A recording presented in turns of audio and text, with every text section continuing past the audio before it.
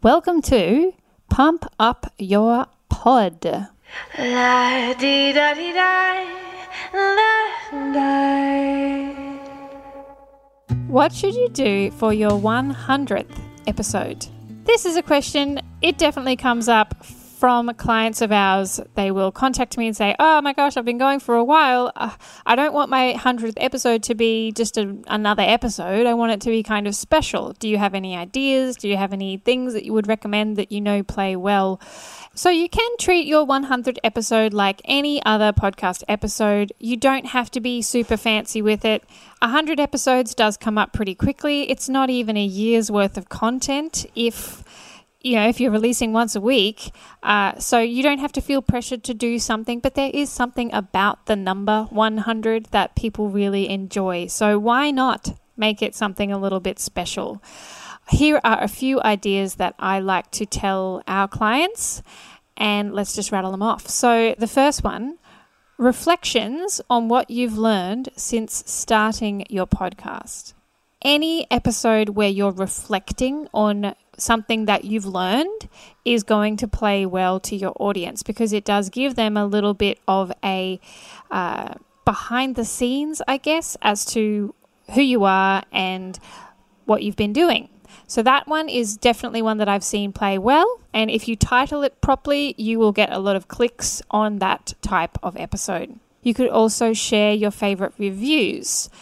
This is great because it also reminds people to write a review. And you can only currently write a review on Apple Podcasts. So it has to be for those listeners that are listening on Apple Podcasts to go and review. But it's a great way to kind of big note yourself without feeling like a douche, I guess. To share your reviews is something that's quite nice, and you don't get a lot of opportunities to do that without you feeling perhaps a little bit weird about it. So it's a good idea to do for that 100th episode because it's kind of like proof that people are listening and that they're enjoying your content. So don't be afraid to do that. Another thing that I see play really well is actually running a giveaway. So this is something that you would announce a few weeks before your 100th episode to announce the winner within the 100th episode. Maybe that's a hamper, maybe that's a one-on-one session with you, maybe that's a call, maybe that's a discount to some program that you've got, anything that you have that makes sense for your business to run a giveaway for. Do that as part of your 100th episode special thing. You could also use the opportunity if you were running a giveaway to collaborate with a brand or with someone that you love and they have a product or something that you feel would align well. That gives you the possibility of increasing your audience size too because you're collaborating with someone else, and that is never a bad idea if the collaboration makes sense and it aligns with your values. Next one that we've certainly done before, this one takes a bit of effort, so I would advise to have your podcast production team do this for you because it's a lot of work to do by yourself, is to put together a snippet episode. So this could be your favorite episodes from the last 100, and they could be like just little grabs, so a couple of minutes of a particularly great bit of an episode. And it's good to have, obviously, an intro to that episode where you say, this is what this episode is going to be about, and then a little bit of an intro to each of the snippets that you're going to share so that it's not just one after the other with no real connection between the two or any kind of reference point as to why you're sharing that.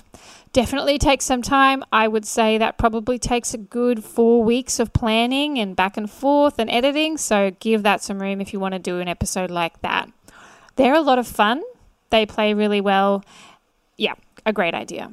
The other way you could play a snippet episode is actually get feedback from your audience as to their favorite episodes and then share portions of that episode. Feedback from your audience could be that you ask for that info via DMs on Instagram, or you could also actually just look through your podcast statistics and look at what the most popular episodes are and run snippets from those episodes. Depends on how much audience engagement you want to have. Now, while I'm talking about audience engagement, you can also use an app like SpeakPipe, which we've done this for one of our clients before, actually a few of them, where they ask their audience to leave an audio message for them. And this can be something like, what have you learned about X topic from my podcast? And then they put in their little audio message, hi, I really loved it. This is what I learned. I love you, blah, blah, blah. And it's really cool to get other voices. And it also gives, again, that social proof. So you could include, 5 or 10, probably not 10, 10's a bit much. You could include a few snippets of your audience, and they'll get a kick out of it too, because they'll hear themselves on the podcast that they listen to all the time. It's really cute and fun and a great thing to do. But again, it takes timing, it takes planning, it takes a decent amount of editing. So unless you are a proficient editor, I would not do that. Get your production team to do that. Another thing you can do is run a live podcast episode if you're brave enough to do so. So you could, be live on Instagram, you could be live on Facebook, whatever, and then you're also recording the episode live, and it's kind of like a celebration and a party, and you're getting feedback from people in there, and it feels more like something a bit special. So you could do that kind of thing. Or, depending on your audience size, depending on your listenership, how big you are as a podcast, you can also run an actual live event, which is really cool. And that has been happening a lot, especially in the US. It's starting to happen a bit more in Australia, but you can do a live recording of your podcast with a live audience. And that's really cool. You have some special guests, all that sort of thing. So that would be something else I could recommend to you. The last one I'll mention is if you have a fellow podcaster friend, that would be great if they interviewed you for your podcast. That could be getting to know you more. It could be your lessons learned. It could be a general chat. It could be about a particular topic, anything at all. But it's really cool to be interviewed yourself on your own podcast and have someone else that is good at interviewing actually do that. Okay, that's my roundup. So it's quite a few ideas. As far as what my personal favorite is, I really think it's a toss-up between just the actual reflections of what you've learned since starting and a snippet type episode where the audience has some sort of participation in it. That's probably my two favorites, I think. Anything you do is going to be fun as long as you commit to whatever that thing is. And if you really don't feel like making any big deal out of it, again, you don't have to, but if you're listening to this episode, you're probably looking for tips to make it that bit fancy.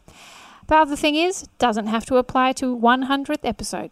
Could be your 365th episode, 1 year of podcasting. Could be a special holiday episode, something like that. Anytime there is a special event is a good time to do something a little bit fancy and a little bit different.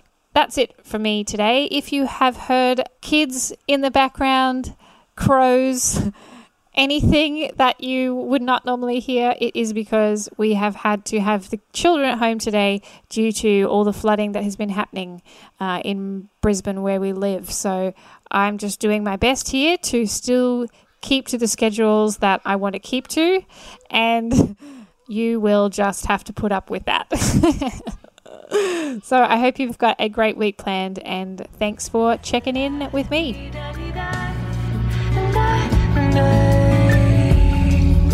La